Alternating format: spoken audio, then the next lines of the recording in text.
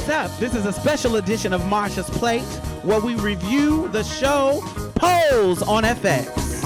All right? What Diana say? Don't call the doctor. Don't call my mama. Don't call the preacher. I don't need it.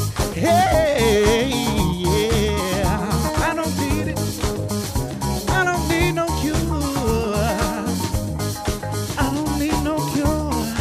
I don't need no cure. Yeah. Welcome back to Marsha's Play. Make sure if you join the conversation, you hashtag Marsha's Plate and Pose FX. We're going to cover a lot of topics. This episode was really deep, heartfelt. So if you hear us talking about anything and you have something to add, make sure you hashtag us. You can find us on Twitter. You can find us on Instagram. You can find us on Facebook. We are under MARSHASPLATE. That's MARSHASPLATE. Hashtag us. We don't care if you agree or disagree. We just want to hear your opinion. So, come join the conversation. So, we're back for episode 2. This one was quite heavy. So it's a lot just as heavy as the first one. They really went deep from the beginning of the premiere. They had a lot of deep moments, and this one is no different. So in this particular episode, because of the AIDS epidemic going on and hitting hard in the ball scene, Pray Tell is particularly going through it in these first 2 episodes, particularly in this one. He has lost friends. He has lost lovers. Even like his belief in life and whether or not life is worth living. It's just, this is just what's going on with him in his life. He has lost hope, and he is clearly in the depth of alcoholism. Now, we learned last episode that, it's just alcohol. He didn't want to partake in the drugs. He was like, honey, I'm just a lush baby. Right. At least that was the last episode. Yeah, that too. So the second episode, this one, is named Intervention for that reason, and it deals with that problem head on. So here we go. It kicks off with Blanca and Judy in the cafeteria, and they're kind of just sitting there and they're quiet. And Judy is like, bitch, if I wanted to be quiet, girl, I would be eating by my damn self. What is up? And so Blanca is telling her, like, it's really going on. I'm really, I feel like Pray's alcoholism is getting kind of worse. And Judy hasn't really talked to him for several weeks due to the two of them getting into a fight at a memorial service, which he showed up to drunk, right? And so Blanca and Judy is kind of agreeing to have this like intervention with Pray Tell.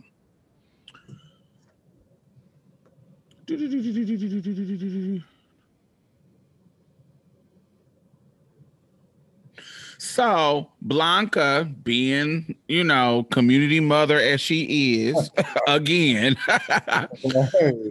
plans this get together with all her kids, Electra, Lulu, Angel, Poppy, Ricky, and this Lisa character who is a harm reduction counselor, where their concerns about Pray Tell kind of is being listened to. Lisa kind of walks them through a process of, this is how you do an intervention so they can be prepared for it. What do you think about that? Never a good idea. I've never seen that go off without a hitch. I guess why would it? So that scene, a lot was going on in that scene because we had Angel and Lulu coming up, clearly high as hell, thinking that nobody sees it on them. You got Lulu like, because honey, Lulu looks a mess. Angel is kind of giving Angel, but Lulu definitely don't look like herself.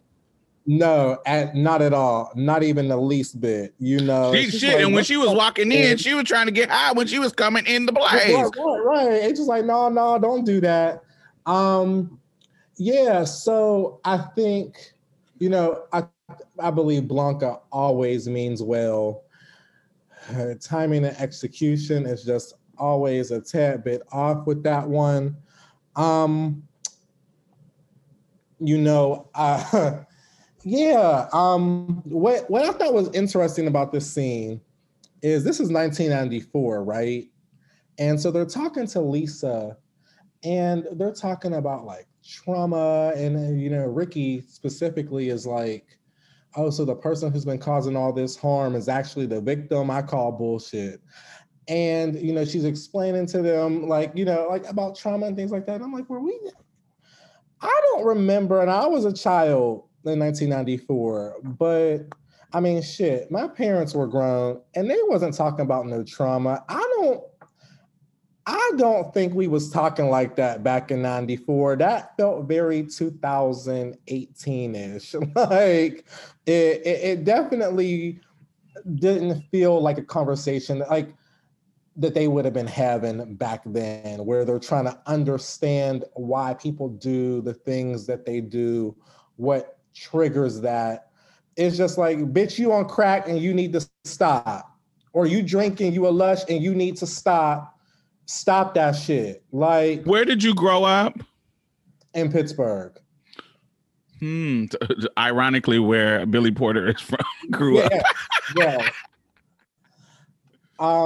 Yeah, I don't remember folks, you know, being able to articulate like the underlying, you know, reasons or causes for why people turn to drugs and alcohol.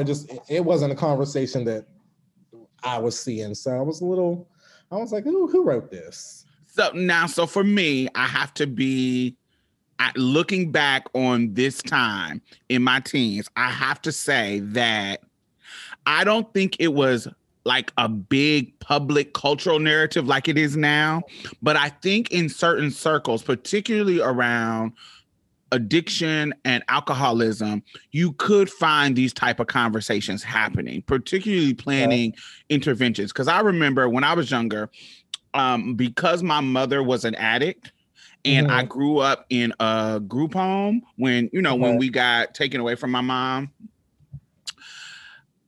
They put they put me, because I was a teen, in a group called Alateen.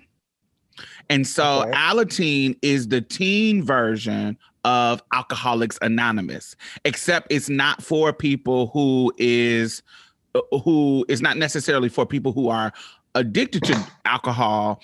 It's for people who are the teens of maybe alcoholic children or people who are addicted to narcotic. It's actually a group for the kids, for people like this. And so in that time in my youth, I would go to this group every week to discuss the trauma, the pain, the issues that my parents was kind of putting me through in regards to that. And so we were all kumbaya, have these moments. And this group had been going before I came. It had been going on for years. They even organized us to get bused to Michigan at this little retreat for basically the Midwestern area, like Ohio, Indiana, Michigan, Illinois. All the Alateen groups that I was in, they would come to this big major event and they bust us to it. And it was one of the most healing at the time. I've had many healing experiences later on, but at the time, like I remember this one, and this is something that I'll remember for the rest of my life. I remember they had this event at this big old meeting for all the Alateen people. They cut the lights. It was like this big old gym. It looks like a gym. And they cut the lights, and you were either in group A or group B. So they dimmed all the lights. Not like you can see, but it's dark. They dimmed all the lights. And what they would do is, if you are in group A, You stand there with your eyes closed, and the job of group B is to walk around and hug every single person and tell them positive things about them. You're speaking life into them. You're telling positive things. You are telling them, what you feel about them, what you see, what you are affirming in their lives. And so they'll spend this time, and it's like rotating chairs. People will start, like, your eyes are closed, and just random strangers are hugging you and affirming you. And for whatever reason, I had never been in those situations, but for whatever reason, I start bawling. Like, I don't know the magic of this fucking exercise, but the affirmation and people just saying things that were just filling me up with like joy, filling me up with like any insecurities that I was having. They were just like kind of in the moment washing it away and just saying things, what they liked about my outfit, what they liked about me, what they affirmed for my life, the healing. And I was just crying, but I wasn't the only one. All of Group A, when I snuck and opened up my eyes, they were having the same reaction. And then once whoever the leaders are kind of ruffled the feathers back down, brought the emotions back down, then Group A did the same thing to Group B.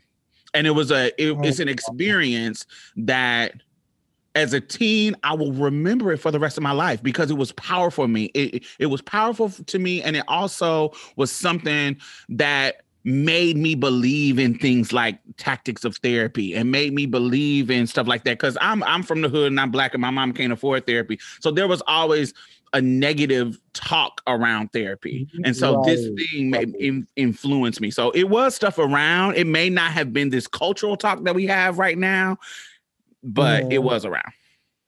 Well, shit, Blanca and them should have did that because before they even brought Pray Tell in. Listen, because that was a mess. So as they are preparing for this stuff, there is, just like with like multiple scenes, like the scenes in the previous episode when they were talking about OJ, everybody had their own opinion about OJ. And in this intervention group and planning, everybody had their own opinion about will this work out with Pray Tell. Some people, like you said, Ricky was like, I don't know about, he's the one causing the problem. I don't know about him being the victim. And then other people was like, is this even going to work? And then Elektra, first of all, before we get into Elektra, Poppy was like, Pray don't listen to nobody. Right. Poppy was like, he don't listen to nobody. But also, can we get into how sickening Elektra was in this scene?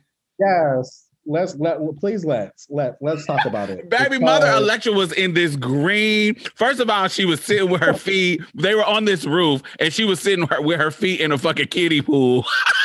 She gets on my nerves. I didn't notice that the first time I watched it, but rewatching the episode, I'm like, she got her feet in this goddamn kiddie pool. She's too much. She is too much and just enough. Yes, I live for every bit of it. So she has this green outfit on with this green hat that's kind of like diagonal or kind of cocked to one side of her head. She is looking beat. I live for dark-skinned girls in bright colors, especially now because, back in the day, they were telling dark-skinned girls they can't wear bright colors and blah, blah, blah, blah. Right. But I live for dark-skinned girls in bright colors. They always look beautiful. Always. And she looks sickening. And so Elektra was like, and so how much is this going to cost us, girl? Elektra was about the coins, baby. Let's get down to business. This is all nice. This is all healing and kumbaya. How much you going to run us? Like, what's the figures? Like, let's talk about it.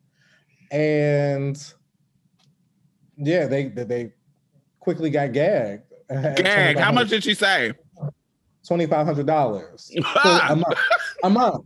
$2,500 a month. Yeah. So everybody was like, mm-mm. So not everybody, but Elektra was like, They and the Angel was like, well, they better go to Bellevue or whatever. Bellevue. I mean, they got bars on the windows, but it's 3 meals a day. It can't be that bad. I'm like, it can't be that bad. That sounds like jail. That sounds like jail. Sounds like it's giving prison. It's giving Rikers Island. No, we're not sending him there. No, right. Absolutely not. Right, definitely. And I remember in my city, so I know this was something that was going on in other cities.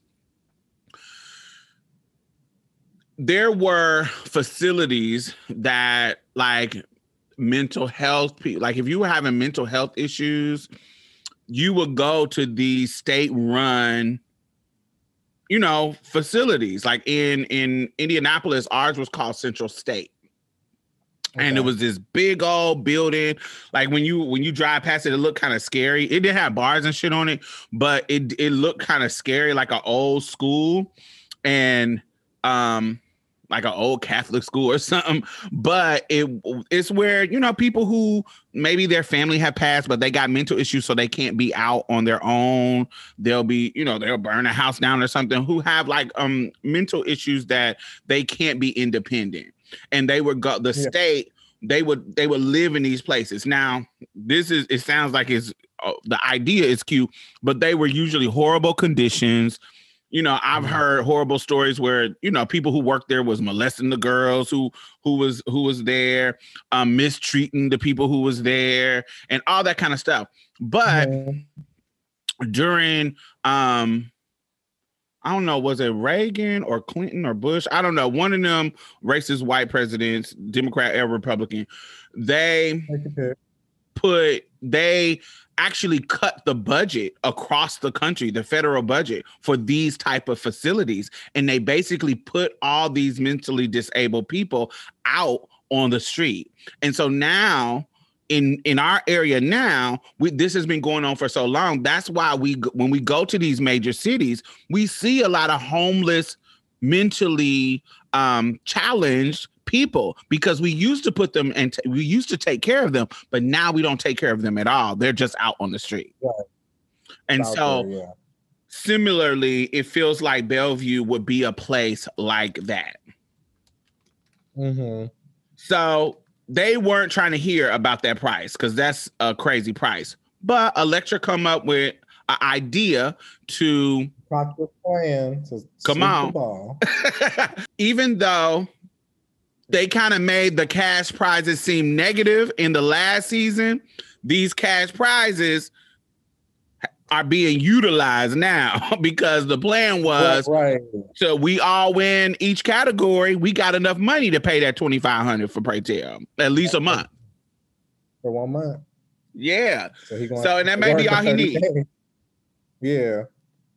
So that's the plan that Elektra come up with. And she's like, I'm going to be the orchestrator of all of this. And so it goes into this scene of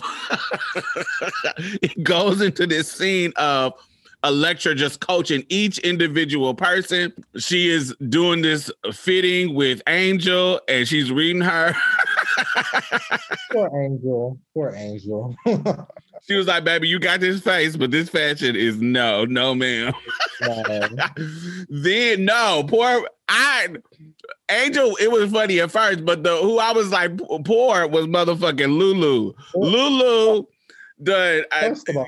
She made me feel ashamed to be a light-skinned girl, because we can't. You bitches out here thinking y'all can do every motherfucking thing. You is not about to build on this ugly ass Toni Braxton wig and think you can give Toni Braxton.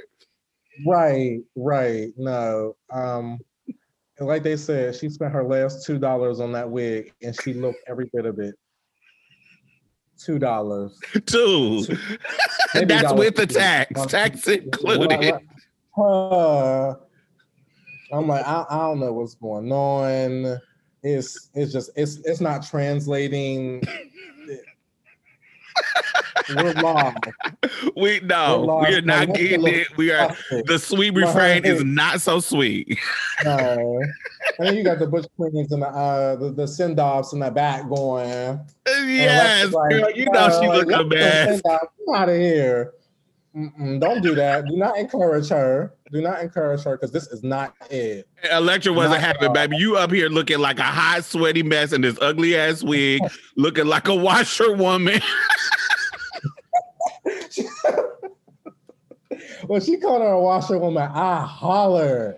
She said, "Daughter, what's the between your brow?" I'm like, "Oh my!" You know what I thought of? I thought of that movie with with Octavia Butler, when she was doing Madam C.J. Walker and she was cleaning them clothes. That's what I thought about. Girl, you looking hot. You looking and I've noticed even from the first episode that all the girls, I don't know if that is maybe their coins and got righter or their Moan's prescription is being consistent, but all the girls are way thicker this season than previous seasons. Right. They are soft and thick and bodies is looking luscious, except for Electra. She's looking still bony. I'll say one thing about Lulu. I mean, from the neck up was all wrong, but down she had it from the neck down. Yeah. Like, you giving us body this season. The girls is giving us body. Even Angel little bony self is looking more right. plump. Plump. Yes, lovely. Love it. So she comes up with the plan, and Ricky is tipping around doing his little Vogue thing. She's reading him. She's saying it's boring. She gets them together. She's like, look, y'all not going to make me look like a fool. Y'all not going to make me look like a fool. I'm going to keep doing what I'm doing. And so that's what the scene goes to of Electra just kind of coaching them into what they need to be. This is a comedy part. Love it. Love it.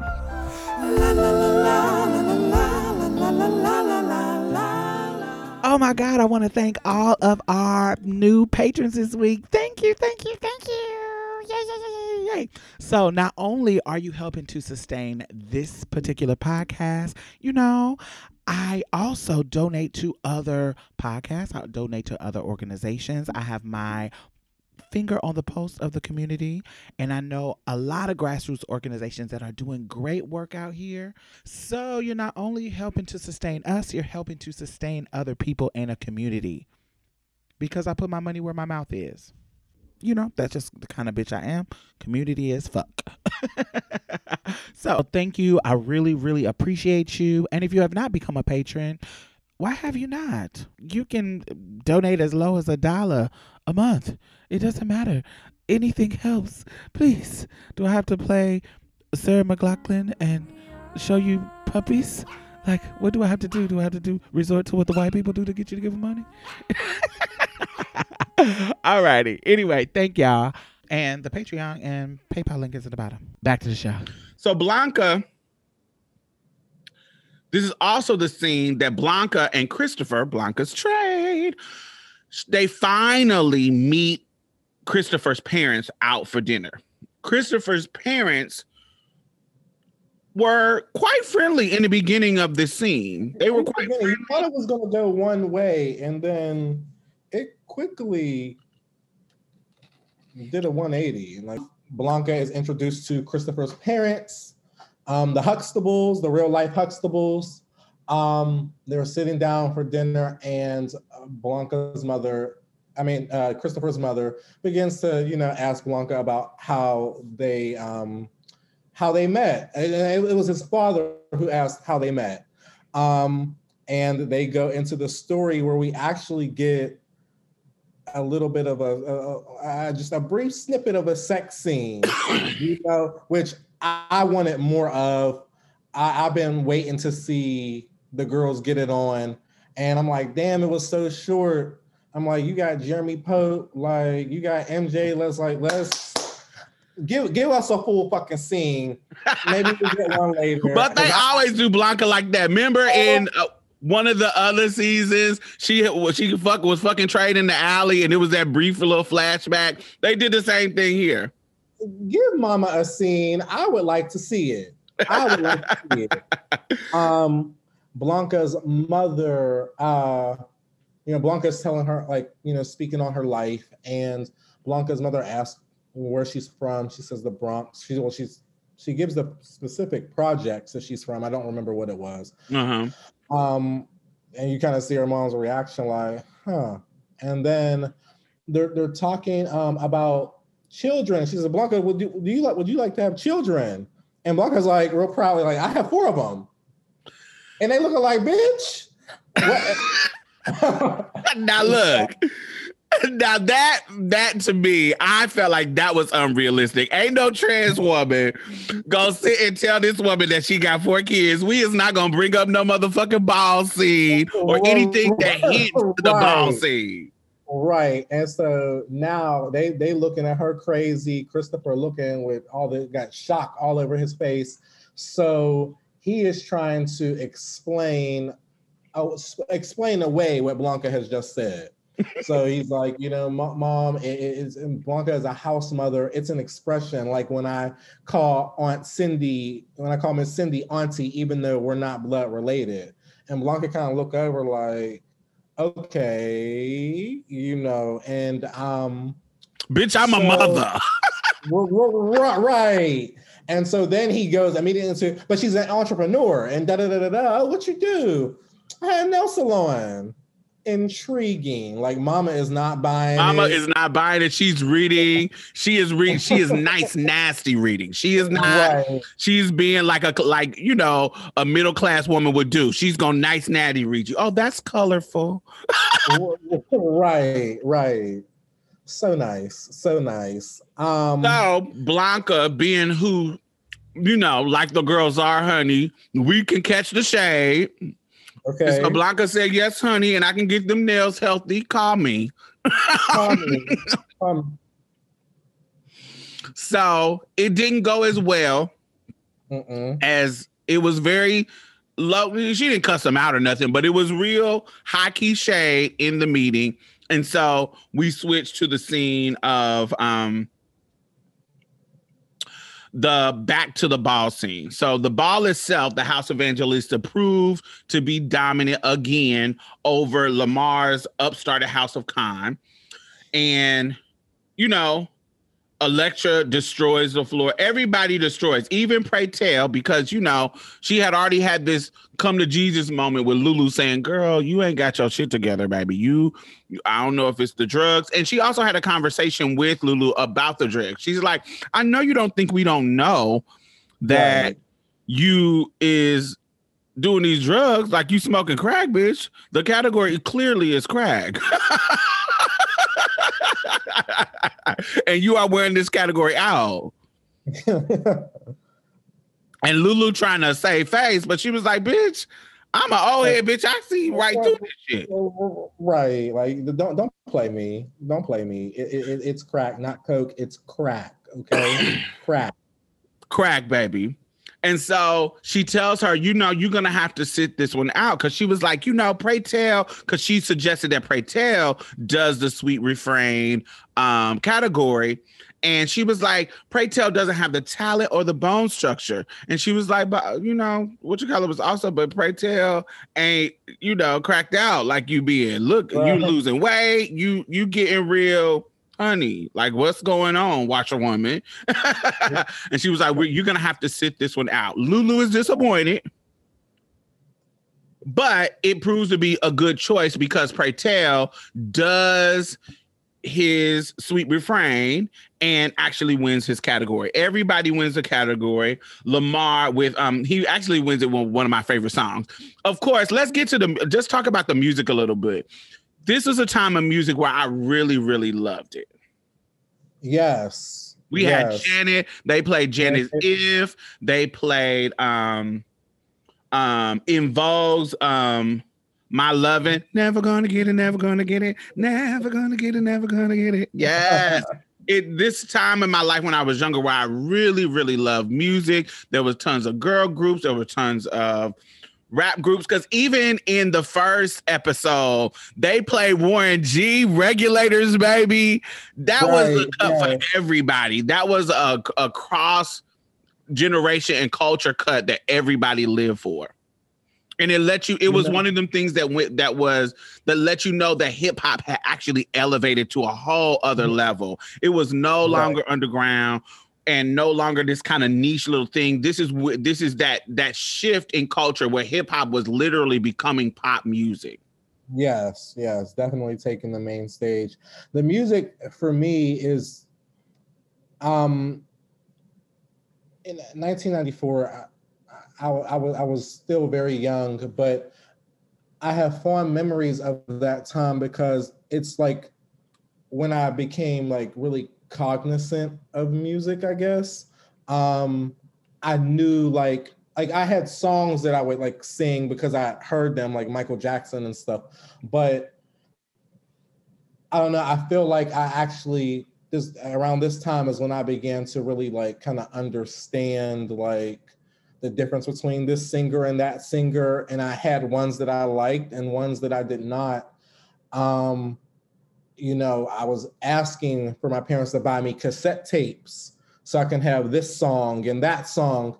So, the music that's being played this season, while I knew the 80s stuff because I've grown up hearing it, I love 80s music, but like these are like kind of like the first real cemented memories that I have of like, I can remember where I heard Janet Jackson for the first time and how I felt during that, like those so it was really special to me to hear that.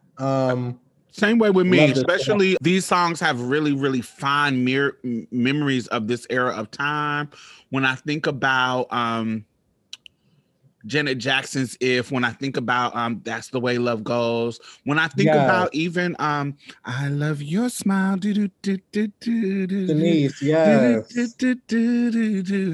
Shanice, that song literally brings me joy when I hear it because it was such a happy time. It was the first time that I went to California. Yeah. So many joyous memories of these songs. Even In Vogue, well, Hold On came out in the 80s, but this is when they really got into their sex kitten status. Not that they weren't sexy in that album, but that Never Gonna Get It video. They were doing that kind of very with the silver dresses and the Supremes hair, giving homage to Diana Ross and the Supremes. And then, they went into Free Your Mind, which was like a queer anthem, so this was a time when girl groups were really making a statement with the music and really just for my lifetime, this was just a perfect display of the songs and the music that were the soundtrack of my life when I was a early teen. Yeah, definitely. So at the ball, because everybody is winning the category, Lamar, as you might expect, explodes over the results and demands a recount like we fucking voting, like he motherfucking Florida. Well, right. I was like, what? Lamar pulls, literally, Pray Tell is like, telling him, child, honey, you lost. Just accept your loss. And Lamar literally pulls out a knife, causing this big ass uproar. So this is what's interesting and crazy about kind of about Pose in general. Like they are really fast to villainize a character and quickly change the dynamic of the relationship with people. And so that's quite interesting that you putting a knife out on these people that in the past seasons this your family and this was your family, right? Like I don't know how easily that kind of, without even explaining, because Lamar really had just become a villain. He hasn't. We didn't see the transition of where he's of the relationship. We're supposed to just believe that I have a new house, so now I'm cutthroat. I don't know about that, but it feels kind of rushed, and I understand we don't have a lot of episodes, but they didn't build that kind of explaining up. But it wasn't just this season. Last season, they were kind of doing that with Elektra, turning her into a villain really, really quickly, even though her and Blanca has this history, this mother-daughter history, even before this villain, but I know you need a storyline, but that was a little bit better explained, but they switched to villain quickly. One of my notes was, who wrote this? Always. Yeah. I was even though Janet told us that the first 2 episodes were not written by the girls. That's what she said. That's what she said. So leave it to a man. Because yeah, I had some concerns over that entire scene. You know, the whole knife debacle was interrupted by Castle falling out and having that seizure. And you know, you got Preytel calling ambulance. It's like now Castle. This is the first time we had a much more intimate, more lines, much more intimate relationship with Castle. Castle is one of Preytel's friends that are a part of that. You know, the ball scenes like elder council that meet. Remember when Candy threw her shoe at Preytel while he was at the restaurant? That council, you know, that has Jack Mizrahi and, you know, just some older butch queens. Castle is one of the older butch queens. And we see a little bit more about their relationship and their story, because what we heard early on is Preytel having like a scare moment because people hadn't heard from, they hadn't been out. And so Preytel had went to Castle's house, and he just was laying in the bed, just chilling. And he was like, I don't even feel like getting out. And Preytel was like, bitch, you better get out. You're not going to be stuck in this damn house. Ain't nobody heard from you. I'm thinking something that happened to your ass. And Castle says, bitch, you thought I was going to kill myself? I ain't going to kill myself. If I was going to kill myself, I would get a room, a sickening ass hotel, do room service. Right. And you know, live in luxury and then honey pop my pills and be done with this shit. Yeah, right. And so Preytel was like, you know, bitch, I'm glad you still here. We gotta take care of ourselves, and you know, because you got a lot of fucking pills, and you know, I don't want you to kill yourself. Blah blah blah blah blah. They have a pep talk, and Preytel convinces Castle to come out to the ball. We about to slay this ball, and so when they were coming in, Castle was trying to order a drink. Alcoholic drink. Now remember, he on all these pills. Tried to order a drink, and Preytel was like, child, no, you taking too many fucking pills. No vodka to the bartender. Just give Miss Thing a Sprite. But when Preytel leaves, she was like, girl, put some vodka in my drink. And so it implies that with the pills and the vodka, it caused Castle to have a seizure.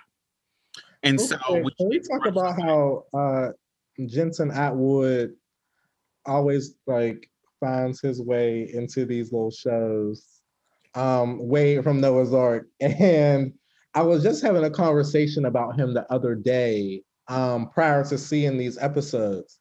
And no, wait. Mm-hmm. For the audience, Noah's Ark is a groundbreaking, basically what Pose is for Black trans women. Noah's Ark was a show that was for, to me, Black cis gay men. Yeah. It was kind of groundbreaking. We hadn't seen a show like Patrick Polk had created. Is that his name? What's his first name? Patrick Ian Polk. Patrick Ian Polk. He hadn't he created this amazing show that a lot of people watch. I didn't watch because at the age that I did not watch Noah's Ark because at the age that I was going through a very anti-gay time in my life because I'm a trans woman, right? Okay. And socially, I'm fighting to prove I'm a woman, and I'm tired of you equating me to a gay man. Okay. Most gay culture, I started to distance myself from. And so I stopped going to gay clubs. I started to try to basically be fucking homophobic, and not be homophobic in the sense of being mean to gays, but homophobic in the sense that I didn't want to do anything that revolved around cis gay male culture, because I was trying to separate myself to the people around me between me and my transness, and just so people understand we are not the same thing. So I want to live my Right. life exactly like quote unquote fish do. I want to live, but fish don't be going to gay clubs like that. They go to straight clubs. So I started to mimic that life because I thought that would give me more validation. I thought that it would give me more, it would make people in my circle understand me more, take me more seriously. Mhm. So when this was coming out, this is one of the casualties of that. I never got into Noah's Ark. So I hope that explains it to everybody. So you get it? Yeah, no, I absolutely get it. I absolutely get it. It makes perfect sense. So tell me why Noah's Ark was important to you. So this was, I forget the year that it was. It feels like 2004, 5. We got internet in our house for the first time a little bit before that, and we actually got cable. I grew up most of my life without having cable, living with my parents. Just we didn't do that. And I was introduced to all these channels, and we had the internet, and so I'm seeing stuff, and then I stumbled upon Noah's Ark randomly, and then the channel got blocked. And so I figured out a way to reset the cable box by pulling out all the cords and things, and then you would hurry up and get to the channel before everything registered again. And so you could I could watch it. And so Noah's Ark is really special to me because it's that thing that I had to sneak and watch and love all by myself. I didn't have anybody to talk about it with back then. And so I really was my friends laugh at me about this, but for a long time, I thought I was the only gay in the world, except for the people who society has deemed untouchable, or undesirable. And I'm so I thought, okay, well, aside from me, those are the only other gay people, I didn't think that people my age, felt the same way that I did. So, I had the biggest crush on Daryl Stevens, who played Noah. And Tell me this. In your school and in places the social circles in your youth, you didn't meet any other gay people, or did you meet them and they were claiming to not be gay? That. Boom. That. Yeah. Yeah. Obviously, they were all around. We were everywhere. But I didn't know that because they wasn't saying it, and shit, I surely wasn't going to say it. So, I had this big crush on Daryl Stevens. I just became obsessed, and I looked at everything that he ever did, anything that he was in. I'm watching it. I had this whole plan concocted where I was going to leave high school and move to LA and live in a hotel and find him. And it was going to be sparks, stars, horseshoes, rainbows, all that. And we were going to fall in love and get married. So wait. I want to surprise you. You don't know, but Daryl Stevens listens to Marshall's Play. He sure does. He has tweeted our show multiple times. So Daryl, we gonna need that marriage to happen, baby. Right. I'm single. What's up? How you doing?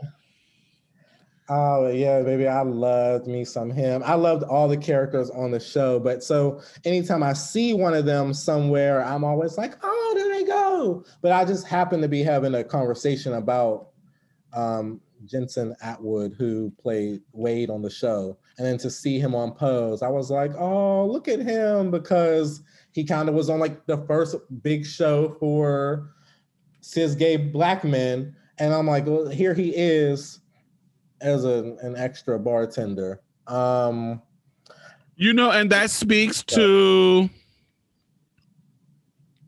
how our creatives, our actors, our actresses who are part of these amazing shows don't get a chance to elevate in their career.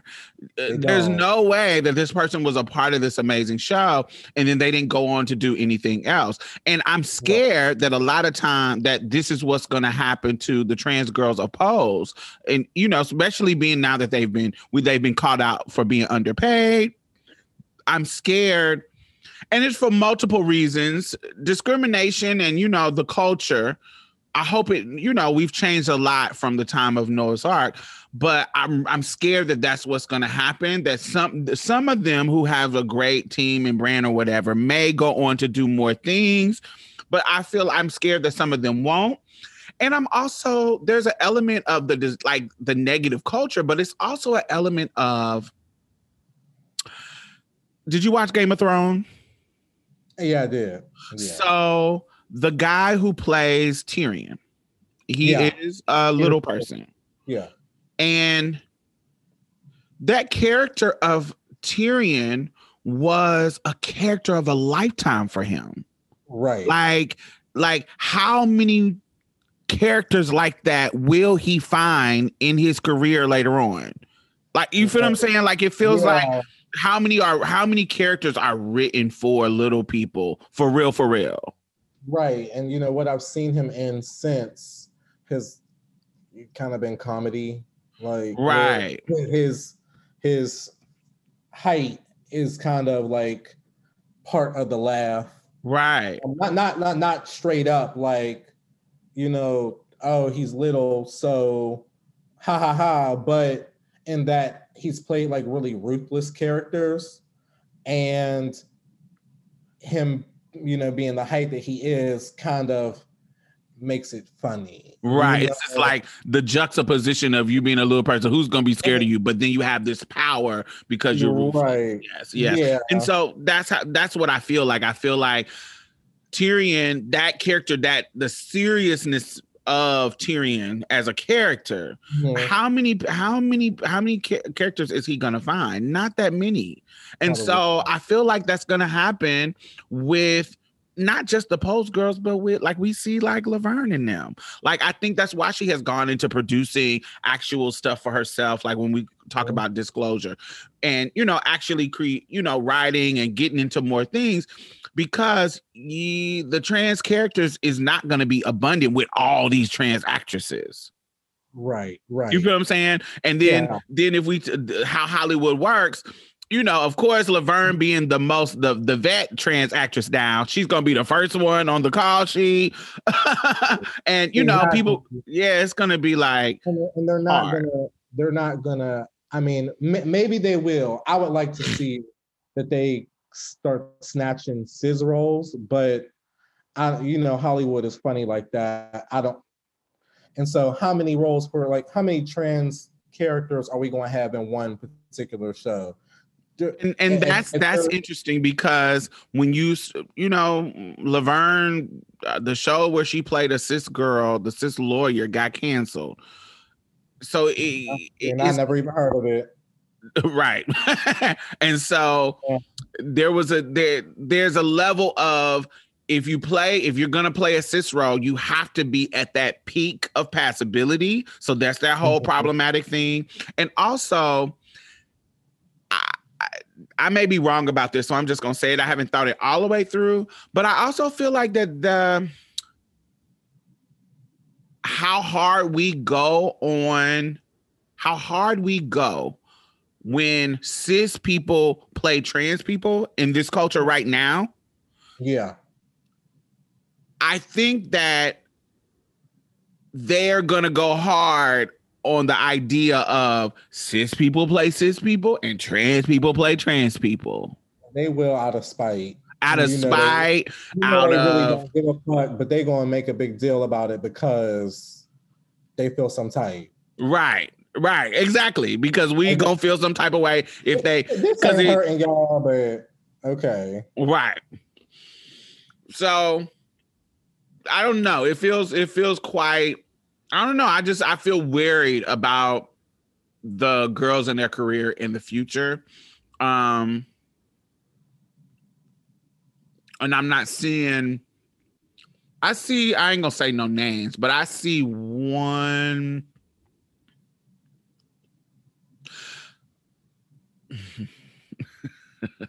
I want to be messy. I ain't gonna say no names. So I see like two. I see like two that I think have the chops. I think two. There's two that I see that has the hustle to get other gigs. I mean, yeah. And there's one of those two. No. That's acting chops. There's another one that I think she needs to go into fashion and more into modeling. More into that to get into a whole different career, and it could be in a whole other thing. Because she got it. Right. So let that happen. Let that do what we do what that do. So yeah. I think that we got to be really strategic, or we're going to be pigeonholed, and this is going to be the only thing that we see. Because even Daryl Stevens, I know he has done other work, but he didn't go on to be a star in anything. Yeah, he's a star in my eyes, but he is absolutely. But yeah, I really thought that all of them, the whole cast, was going to go on to and do at least everywhere, like Yes. Yeah, and it's sad because like we had that show, and then what you saw is that you see like the straight actors kind of came in and started emulating these people and taking roles that they could have had. Everybody wants to be like like it became easy for folks to turn into like Lafayette on True Blood or Cam on Modern Family. Like they saw what we do and they took it and ran with it and started snatching up these roles that real, gay folks, LGBT folks could have, been in and done something. Was the guy from True Blood straight? Yeah. Oh, yeah. So that's what keep happening. Like that is true. They even with like Jared Leto playing Rayon in Dallas Buyers Club, it just feels like y'all have been what we go through, where they will pick a cis man who plays the character, and then it becomes this beloved character when you could have just picked a gay man. Right. You could have just picked a gay man, but that would have been too much like Too much. Hollywood doesn't do that. So. All right. During the time they get into it, Castle has a seizure. Pray tell, the whole club stops and they get Castle in the ambulance. Now this part, and I've seen this even when we were talking about last episode, this like flip to where the ball solves the problem, or like you stop caring about people just to do a ball. This moment was weird and strange to me because with Blanca. So when Castle Pray Tell wants to go with Castle to the hospital. And Blanca was like, yo, we're trying to win these categories. And I'm like, bitch, why would they do that? What about the ball? Like, girl, fuck this ball. You never fell out with a seizure. Like, she's what? Like, Judy's there waiting for him. It's all right. He's fine. Get back in here. We got to sweep this ball. Like, we got one more category to go. It's what Castle would want. Bitch, no. He just fell out. Like, no. He didn't even want to come here. He gave not a damn about the ball. Truth be told, he gave not a damn. Not a damn. But we convinced him. I done convinced him to come out, and here you have a damn seizure. Right. And he going with these motherfuckers that don't even want to. They got masks and shit while they're trying to take care of us. And so I don't know. It rubbed me the wrong way in the first episode at the hospital with Lamar. Yeah. But this one was the same reason why that rubbed me the wrong way. Where Electra talk about, well, we're gonna challenge you and take it to our battle to the no, we're gonna twirl him right here. That's what I would have been like. But because please not act like the ball girls weren't twirling back then. There was twirls happening. Right. So this just rubbed me the wrong way. Like they were putting now I understand you gotta suspend your disbelief because it is a show. That's a part of watching a show. And we're moving the story along because they actually did win and they won the money. After they win, they go back to Blanca's house. Let me say this because this is getting on my nerves too. Why is Blanca's apartment still raggedy? Why? Either get a new one or do renovations on the one that you got. What's going on? We're seeing the same crack peeling paint. Same raggedy curtains. You ain't painted no wall. You ain't got no pillow, sis. I don't know no trans woman or gay man that is going to sit up in the motherfucking house, even if we pour over time, especially the time that we have seen her in this apartment. Over time, we are hooking up our apartment. I don't care how poor we are. Yeah, from 88 to 94, you could have did something. Put a little drywall. I didn't pay attention. I want to see if the window's still cracked. Because in the other season, it was cracked. Girl, please do understand. I was so annoyed by her not having a better table, her not having better curtains, just the apartment looking still raggedy. You ain't even painting the accent wall. You ain't putting no wallpaper up. You ain't did nothing. There's still mattresses on the floor. I didn't even pay attention to that. Still mattresses on the floor. Come on now. Come on, Blanca. Miss Entrepreneur. So this is when they come together and they're having dinner, celebrating the wins of the ball. And this is when they choose to have the intervention with Pray Tell. What did you think about that? I had a question. Pray Tell won one of the categories, so he won part of the $500. He didn't question where the hell his money went, his portion of that. But anyway, so they present Pray Tell with the reward for winning. And it looked like it was going to go well. Surprisingly, they start telling him hey, we did this, hey, rehab, I think even he said, oh, well, that doesn't sound so bad. Upstate doesn't sound so bad, and then he asked who's going to pay for it? And everybody gets to smiling. And he's like, oh, so that's why you wanted us to, you were so hard on us about winning these categories. Yeah, up until that point, it looked like it was going well. Until Ricky gave him that ultimatum. Yes, that's where, really, Pray Tell actually he flipped when he found out that they had gone to speak to Lisa about him. And then Blanca began to share, her feelings. She read her letter and Pray Tell was like, I feel like I'm hearing gibberish. What the fuck are you talking about? And so Ricky's like, well, let me go. And so Ricky says, I love you. You taught me how to love. But what you're doing now is hurting me. It's hurting us. And if it doesn't change, I'm gone. And Pray lost it, which is to be expected. That's what Lisa told them. Lisa told them, don't think that this is going to go just clean. Crack or no crack, nobody likes an ultimatum.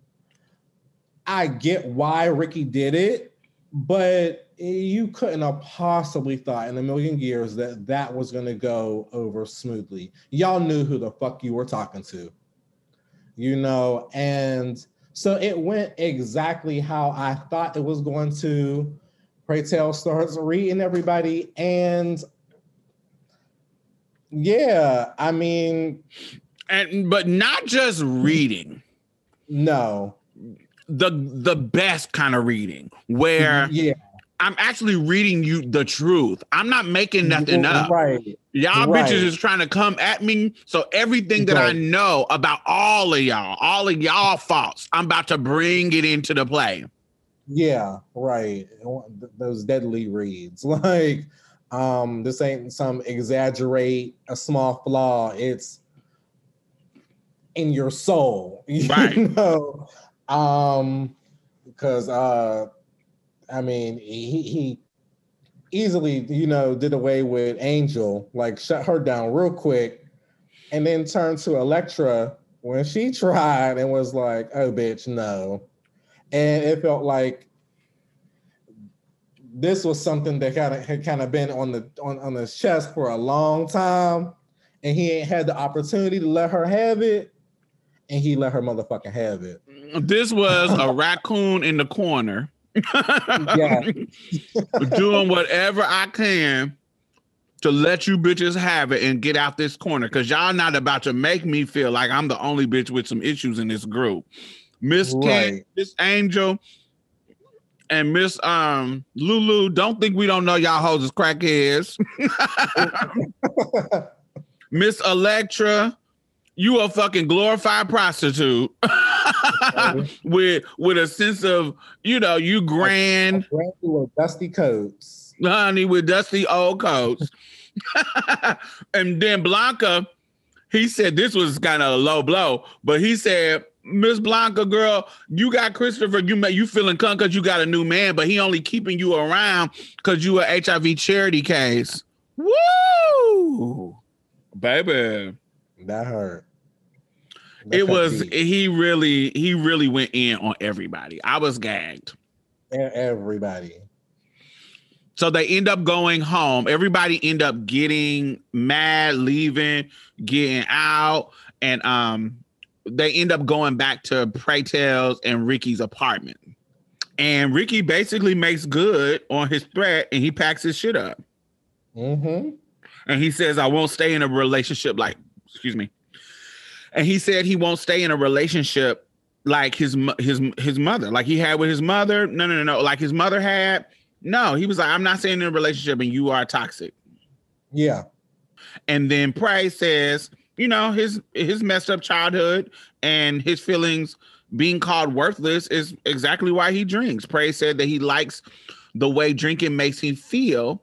And that he doesn't want to deal with the withdrawals or talking about his problems with strangers. Y'all want me to go to this fucking program and, you know, I'm not hurting nobody. I'm just drinking. This is me.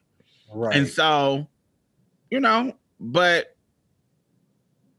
he reads and Ricky is like, well, girl, I just told you that you hurting me and your friends just told you that you hurting us. Right. And Pray Tell ain't with that. He wasn't hearing none of that. And so Pray Tell started to berate him, insult him about everything ranging from his HIV diagnosis to his education level. You know, this is, you know, and ain't nobody gonna love you better than me. Right. Facts. Yeah. All of that kind of tea. And, you know, these are I tell people all the time in love, there ain't no rules in love and war. You can have the etiquette and the politeness. Oh, we can't be doing HIV reads and we can't do health reads. That's just a low blow. And we've come a long way in that culture. But when motherfuckers get mad and you got them in the corner and they want to hurt you, they're going to bring that shit up. Yeah, absolutely. They're going to bring that shit up. They're going to do whatever it takes to harm you in the way that they perceive that you are harming them. Yes. You are leaving me because I'm drinking. Right. And I'm telling you, this don't harm nobody but me. Right. So from there, it goes to Angel and Poppy back in their apartment. Mm-hmm. Poppy gets her this big meal, and Angel kind of shows this like suspicion of his intention. But are you cheating? Did you cheat on me? Like, she's like, what the fuck is happening? Why are you doing this bullshit? Paranoid as hell, yeah. Yeah. But Poppy is like, what? I actually got some good news. Calvin Klein wants Angel for their new fragrance. And Angel actually has something important going on. Angel is admitting to Poppy that, you know, she has signed up to go to rehab. Mm-hmm. And so I think that's cool because previously to this scene, Angel and Lulu had a situation with Poppy. Yes. Right.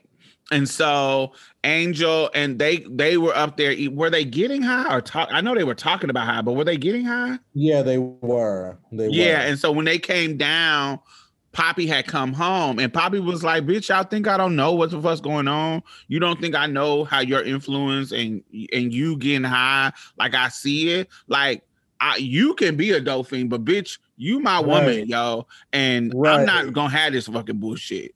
Like, if you want to be a dope fiend, and Lulu got offended. She was like, so much for family. He was like, bye. Like, bye. And so, I kind of felt him a little bit because you ain't my woman, but I don't want you on drugs either. But you definitely, bitch, I'm gonna have to deal with it. I don't want you to be a fucking crackhead wasting away. Yeah. And so they had that, that tough moment. And actually, I like that they didn't turn that moment into Angel bucking against him. She kind of relinquished. She was like, yeah, you right. And da da da da.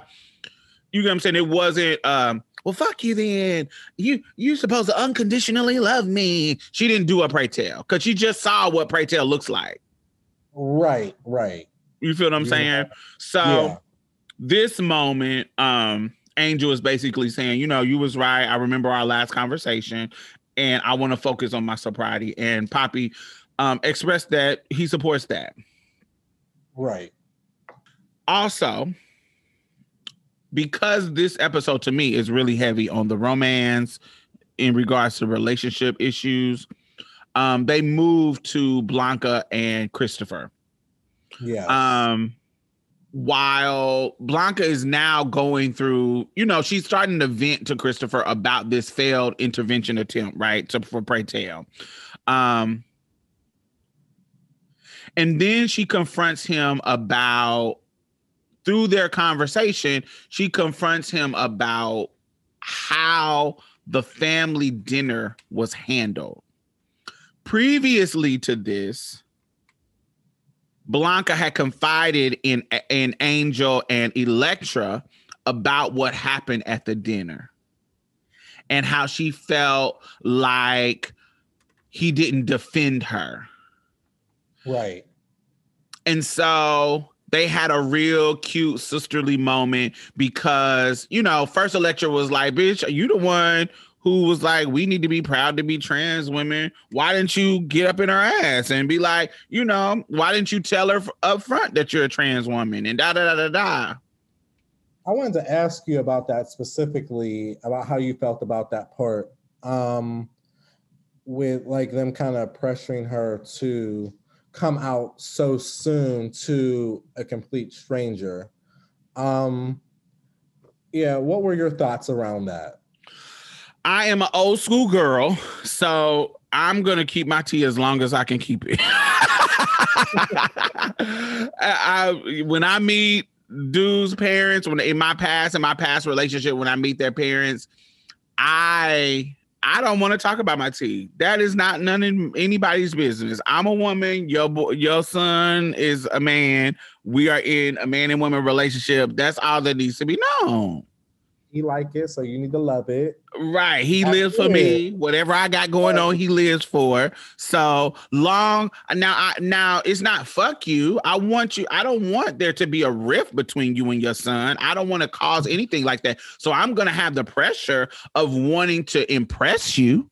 I'm going to have the pressure of wanting to talk to you nice and be sweet to you, and I want you to like me as as your son's new girlfriend, but you don't need to know all my business or my history and da da da da da. There's a lot of conversations, even in that conversation with Blanca, that I probably wouldn't have talked about. I don't know, just because of that pressure to impress them. There's certain things I wouldn't have lied to them, but there's certain things that I probably wouldn't have talked about. Because even that conversation that they were having at the table, she brought up, like, because you remember his dad said that Christopher was really smart, that we couldn't even fool him to think that Santa Claus was alive, was real. And Blanca volunteered like not a weird, but just a little bit too much information that I wouldn't have volunteered.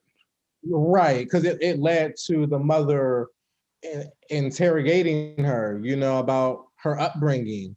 But then is that unavoidable? Would she have found any kind of way to interrogate her? I guess if that was her mission, she probably would have.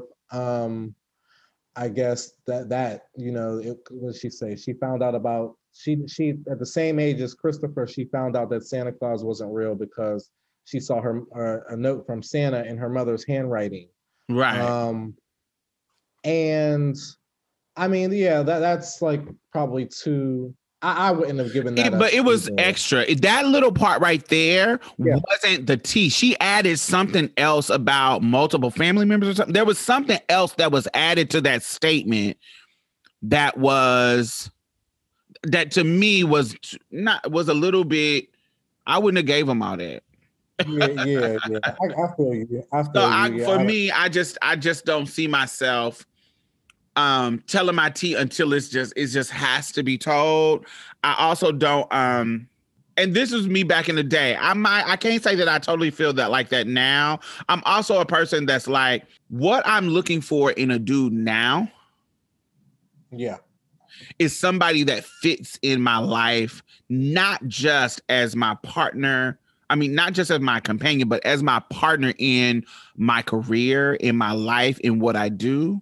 So I kind of want like an activist ass nigga. I want a nigga that is invested in Black trans liberation as I am. So I can't say, an old dog, it's hard to teach an old dog new tricks.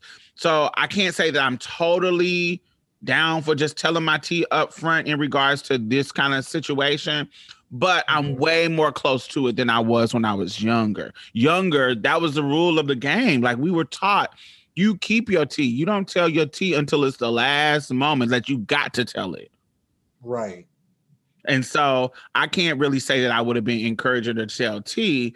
But I think why they were doing that is because Blanca positions herself in the community as this girl. Be proud of your tea. Be proud of who you are. Right. And so playing that game, they were like, girl, what are you doing? And Elektra was like, girl, you mother, honey, tell your tea to everybody, bitch. So why you didn't tell your tea? And so, I thought it was a beautiful sisterly support moment. And so when we fast forward to them having the conversation, when she first said it, I was like, I almost not on Christopher's side, but I was like, it felt like the shade was so subtle that he didn't need to jump in. It wasn't the shade was there, but I don't know. A part of me was like, I don't think he needed to defend you in that moment. Right. The second time, yes.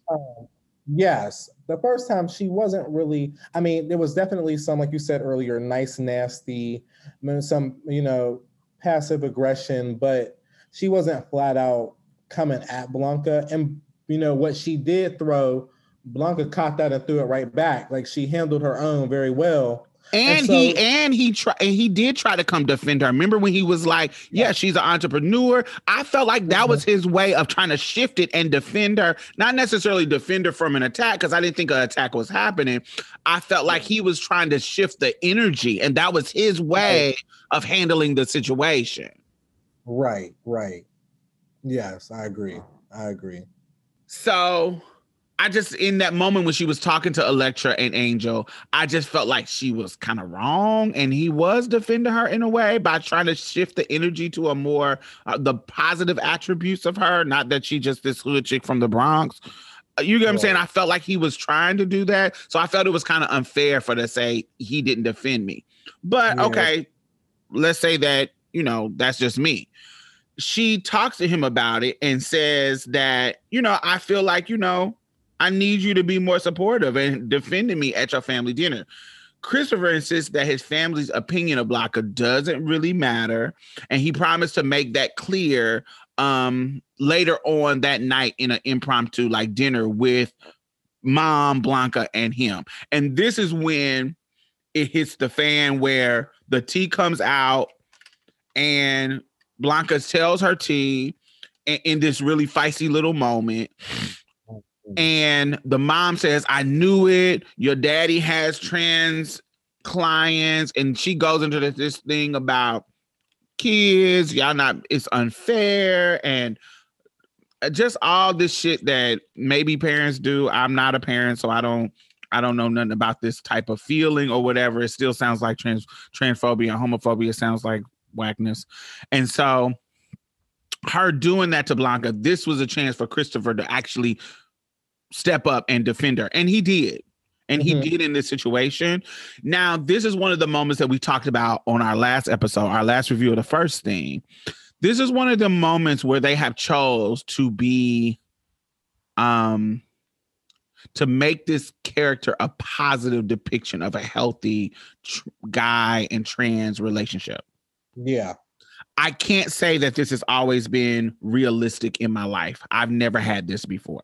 I've never, and this, I know there might be some other girls that have, but I've never experienced it. I've never seen it. Not that it doesn't happen just because I didn't see it, but I haven't experienced this direct rebuttal to somebody's parents. Right. Yeah. He really like made his stand in that moment and, you know, said, I choose Blanca, like, and I choose her over y'all, you know. And he even added that little bit at the end, like, you can call Dad and let him know in case it's unclear where I stand, you know. That, I mean, I love to see it. You know, I was like, it made me feel something right here, you know. You know, like, oh, like, bitch, he chose me. It's cute to see. I had to say, I love that maybe cisgender guys who like trans women who are watching this can see this is how you do it. I love that idea of that. Yeah. What in real life, my real life, and what I see in other girls coming up in their real life, what a dude who chooses us over the family, it's usually not that direct. It's usually not, I'm going to be with her. What it is it just doesn't stop. Like the family will make all these threats. They will make all these, oh, you can't be doing that, da-da-da. Trey's still coming over our house, still living with us, still shacking up, still being with us, still taking us where we need to go, still doing what men do when they're in a relationship with you. But they're not just telling them, no, it's not that kind of direct. They just continue doing what they were doing. Right, because he, like, in that moment, I felt as though if his parents didn't get in line, he was willing to sever that relationship completely, you know, absolutely. Right. And I don't know, you know, I don't know, but I'm sure for somebody it's happened out there. I ain't never had no man like that. Yeah, but I think it's really interesting. His mother's name is Angie, and you know, she's from a different class. So, you know, that classism kind of, you know, comes to play, and she insists that she's not a bigot, but then in that conversation, she is a bigot in that conversation. Right. And, you know, it's quite interesting to see that dynamic and see how they wrote that situation in. I wish these are the moments where I'm like, also, who wrote this? Not that it was badly written. I just would have loved some of the nuances that a girl would be able to bring to this conversation who has been in these kind of experiences. If you are a man, you're going to just be writing for what you think would happen. And I know me. Do you think in real life it would have got so hostile so quickly? Like Blanca came on 10. It was, before the mother could really even say anything, she was hitting her with bow, bow, bow. And then she wrapped it all up with, oh, is it because I'm a transsexual? I hate that word. I can't believe we used to say that. But and then the mom had her reaction, and then Blanca's kind of like baiting her like to say certain things that we don't know that she was necessarily going to say. Oh, it's because I'm a what? I'm a what? What you gonna say? What you gonna say? She got real hype real quick. She had just told Christopher that she wanted him to defend her. She really didn't give him an opportunity to. She kind of took that mic and was like, fuck it, I'm gonna just do it myself. I think it did go too fast. I think it went too fast. Yeah. And I keep saying that this is just wasn't, and I'm not talking about just my life. I'm talking about situations with my homegirls. I'm talking about situations that I've seen other girls go through in situations like this. Usually, this is just keeping it real. Say that you are a cisgender girl and you are in a relationship with a dude's mother that doesn't like you. Yeah. In that situation, most women, it takes them a while to build up the fuck you bitch mentality to your Trey's mom, because your natural inclination is you want to get along with her. So you're not going to turn up. You're going to kind of, even if you want to turn up, you're going to kind of tone it down because you want her to like you and you don't want to disrespect his mom because this is your trade. What you want to do is have him be the buffer, him be the one to step in and say things and step in. So in my experience, it goes like that with trans women too. We don't want to buck up. First of all, don't want to lose our man. And we know just inherently in this relationship that you are going to put him in the situation to draw the line and choose between me and you. And so I'm already coming in the scenario with the idea that I'm going to have to compromise because I don't want him to be in a situation to choose between me and his mother because I feel like I'm always lose. Right. Yeah, I get that. Yeah. So Now I've seen people get to the point where they're like, well, fuck it, I done kissed your ass too much now at this point. Yes, I've seen people get to that point, but it takes them a very, very long time. And they usually, before they even get to that point, they tell the guy to position himself to you do the talking, you do when she getting cute, you answer the questions, you and then it's only last resort when the mama is just being crazy disrespectful or, you get what I'm saying, that they actually go off and snap on her. So this did go a little fast for me. Blanca was a little bit more turned than I expected. But like I said, we are not a monolith. It could be a girl that's just because she's on edge about the circumstances that will go off quick like that. Could be, but the girls that I've known, even the quick temper ones that I've known, they give your mama a lot of leeway. Maybe not your sisters and brothers, maybe not your friends, maybe not your cousins, but mama and daddy, because I don't ever want you to have to choose between me and mama. Because in my mind, with my mama, I'm not gonna choose you ever. It's my mama, bitch. I'm going to always choose my mama. So I'm going to think I'm going to lose. So I'm going to try to compromise with her as much as I can possibly can at the same time of keeping my dignity and not being disrespected. But because of that, I am going to expect him to handle. I don't want her calling me no man. So you need to step in and say, She's not, her name is Diamond. She's not a man. Don't be calling her no he. Da da da da da da. You have to handle that because I don't want to buck up against your mom. But yeah, that's my experience. Yeah. But yeah, Christopher steps in and says, you know, I love Blanca. This is what it is. If you can't accept that, it is what it is. You know, I love you, mama. Then we just gonna have our separate relationship. But child, I'm gonna be in this situation. And so that's a beautiful thing to see. And it's a beautiful example that they are showing on the show.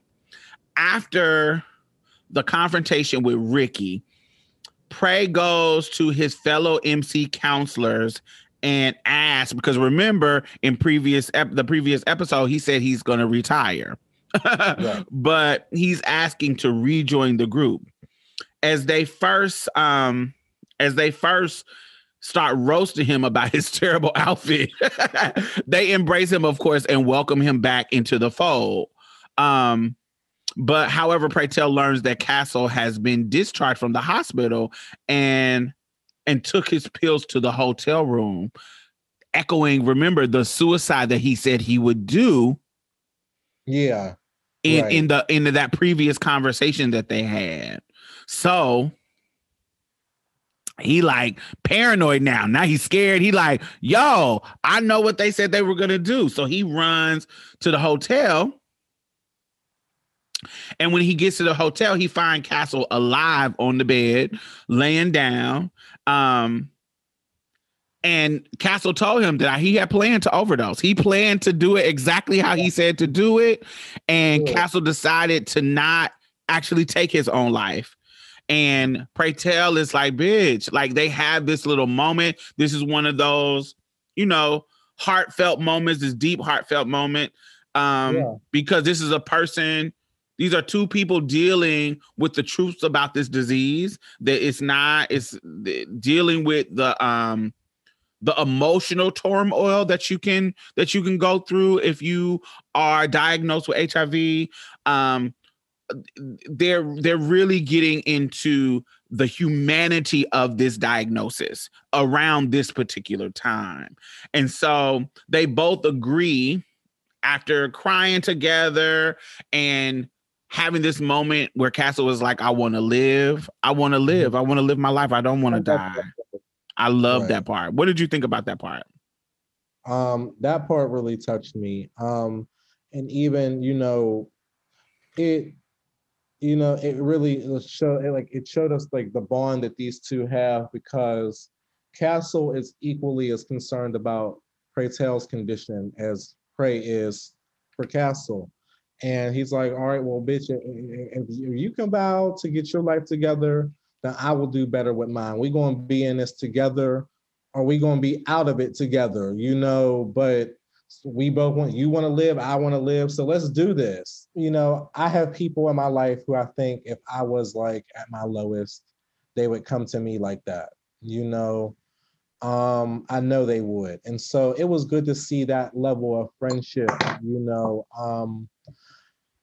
that level of love, that, that doesn't come from a romantic partner, but is just as powerful. I really love seeing that, Oh, I'm so glad that you said that. I'm so glad that you said that, because one thing that I have learned in my life as I gotten older is that when I put as much energy and care into my friends as I put into keeping a fucking nigga, those friendships flourish so much better fruit. They're very fruitful. Very, and they deserve that level of attention. And care. Absolutely. Think about what we do for men. When their birthday comes around, we're planning, we're figuring out dates and figuring out what to do, what they like, what they don't like. And, just to impress them, just to keep them, just to keep the vibe happy and sickening because we don't want to be alone. Imagine if we put that kind of energy in our friends. Imagine if we put that kind of energy in making them feel special, put that kind of energy in in getting to know them outside of our own particular needs. And it's not saying that I don't do this, but over time, I learned to do it even more and really center my friendships in the same way that I centered my romantic relationships. Absolutely. Absolutely. I think now, since I've learned to do that, my friendships, like right now, like today, I have the best friendships that I've ever had. I'm not somebody who has like just a shit ton of friends. I can't swap them out. The ones that I gotta hold on to them because I ain't got folks in the reserves. Facts. But our bond is legit. And it's because we put a lot of time and love into really knowing one another and understanding one another. We definitely need more of that. It really, and I mean, and romantically, in me doing that with my friendships, it's also changed how I look at romantic relationships and what I expect and what I'll accept. My friends take care of me. I'm loved. Like I'm real loved. So you gotta come with that same kind of energy. You got to. So I now, like, even what I look for in a partner has now shifted because of what I've received in my friendships. So back to Castle and Pray Tell, that was like my favorite scene of the episode. And so after this, it comes to the ending where Blanca, indeed helps check Pray Tell into the rehab, opening up the possibility for a better future, one free from self-hate and addiction. And so, other than Lulu, the rest of them kind of, Angel is working out a plan. Anybody who was dealing with addiction, Angel was working out a plan. We got Pray Tell to work out a plan. Other than Lulu, I don't know what's going to go on with her, but hopefully, she'll, get on the wagon, no pun intended. But yeah, I hopefully get that. One of the beautiful things about Pose that I think this episode, particularly at the end, and particularly with Blanca and Pray Tell, what the whole season had really done has solidified what I tell people all the time. I know when it comes to gay men and trans women, there is this public narrative that wants to pit us against each other. And sometimes it's legit shit, like, because there's some gay men that's toxic. There's some trans women that's toxic. And, they say toxic overgeneralizing things about trans women or overgeneralizing things about gay men. But what I have always said and will always say, that gay men have been a support system in my life in the same way that trans women have. Now, I have tons of gay male friends that will come to my aid. They will step in and help me. Now, I've been closer to trans women because, we have shared experiences, but I also have a little bit more shared experiences with them for a longer period of time. But there are just some gay men in my life that really love me and really has stepped in when I needed somebody. Sometimes because I have very little pool of friends that are like close. Sometimes those trans women can't step in and do certain things that the gay man, that some of my gay friends can step up and do because of privilege, because of whatever. So, you know what I'm saying? So I have had an amazing life full of beautiful, loving gay men. Have I had some runs in with toxic ones? Yes, absolutely. Fuck yeah. But in general, gay men have been a part of my community, and I don't look at them as my enemy in most scenarios. They do feel like home. They feel like they do familial. It's just something like, I know if I'm in a space where I'm in a group of people that I don't know if there's a gay man there, I can. What's up, Miss Thing? Da, da, da, da, da. There's a sense of a home that, you know, and we can kiki and da, da, da, da, da. I can feel that. And so I think what the show does for me, it displays that, and I love it.